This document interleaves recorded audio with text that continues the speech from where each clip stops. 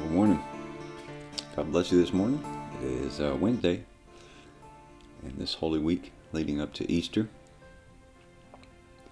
Hope you're doing well this morning. Had a bit of a long night myself, but praise the Lord that I'm here, and I'm awake and alive. And so, Father, we just thank you this morning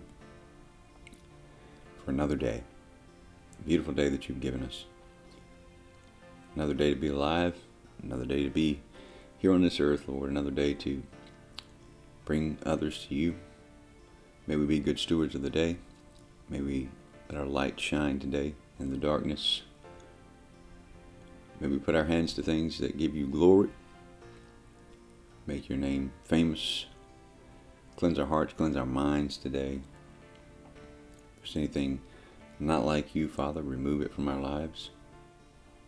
Make us a shining example of who you are today. And we thank you. We bless you. We love you. We praise you. In Jesus' name, amen. Well, amen. God bless you. Glad that you're here with us today. As we continue on this Holy Week leading up to Easter, as we celebrate the death, burial, and resurrection of our Lord and Savior Jesus Christ. You know, today is Wednesday in the Holy Week calendar. And this is the day that Judas agreed to betray Jesus.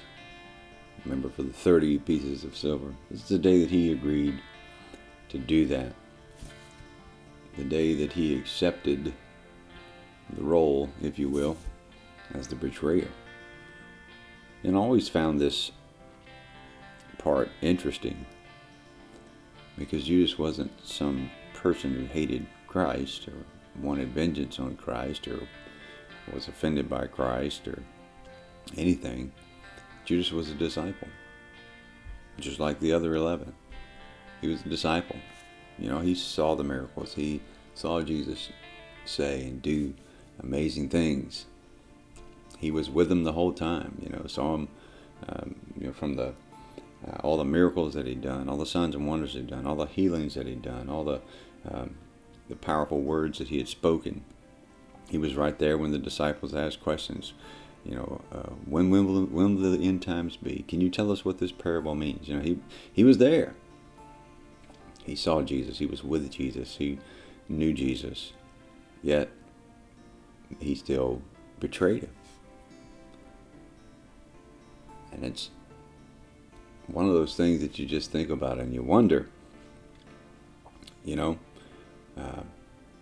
why he would do such a thing, to betray Jesus, and the way Jesus reacted. You know, that just like when Jesus rode into Jerusalem, you know, the people were yelling Hosanna, and not too much long after that, they were yelling Crucify him.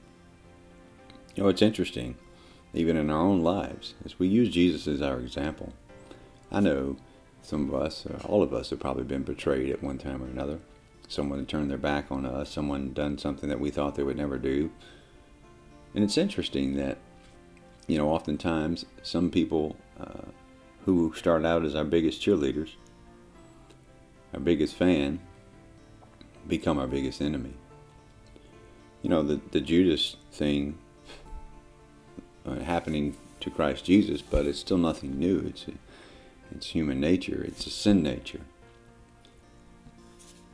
And it still happens today. You know, we talk about that betrayal, that turning your back on someone that you were with, that you knew, that you loved even, that you cared about, yet you turned your back on them. You betrayed them. It still happens today. I know some of us, many of us, maybe all of us, have experienced that. But it's how we deal with it that really counts. Now, we can say that we know that Judas was going to do that. Jesus knew Judas was going to do that. It was all in the plan. And yeah, okay. But still, Jesus could have reacted any number of ways.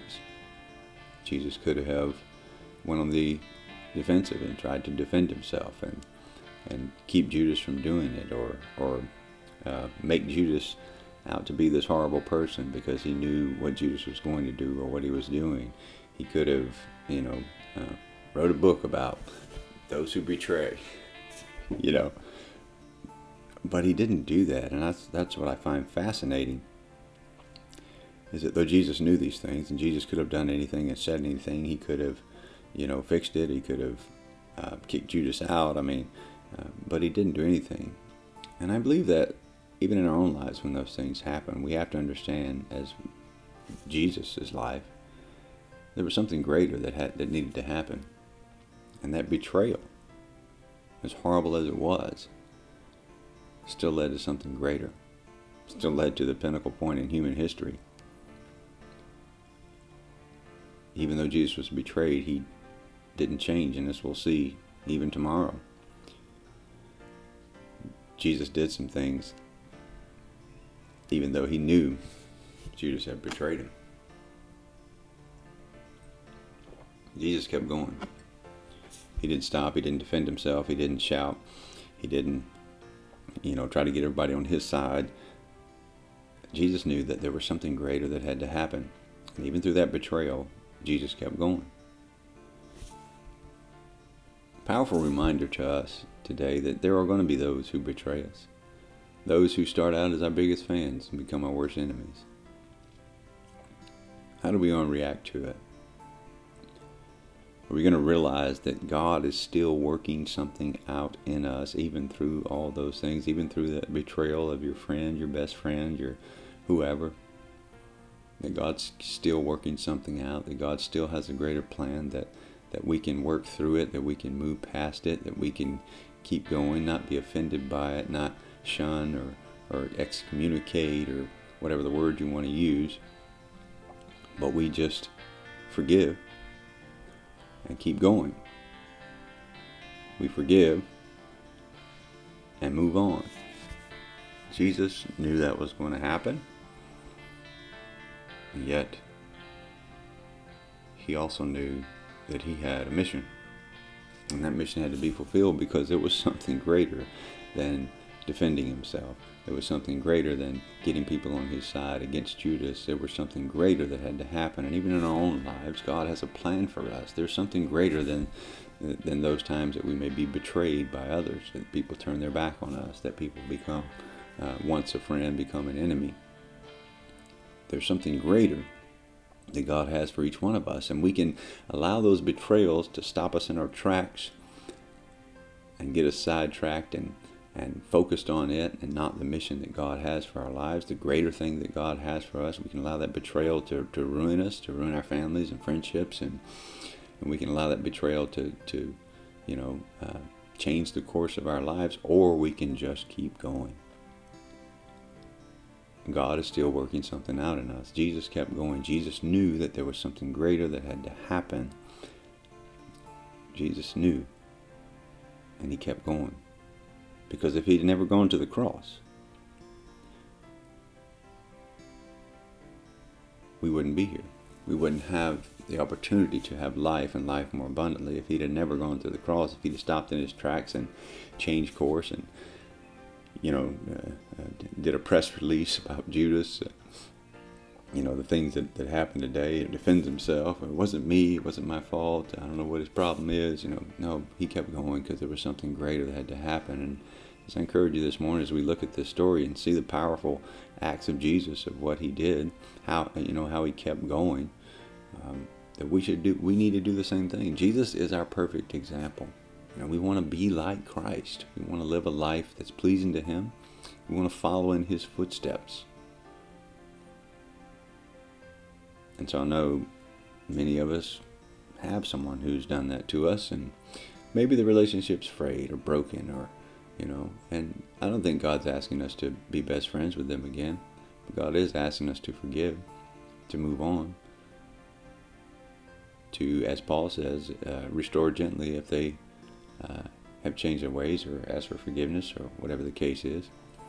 But not to let those betrayals, if you will, alter the course of our life, change who we are, change what God is trying to do in us. God is still working something out in us, even through betrayals, even through trials, tribulations, ups and downs. God is working something out. God has a plan. Focus on his plan. Focus on his will. That's why Romans 12 says, lay yourselves on the altar of God.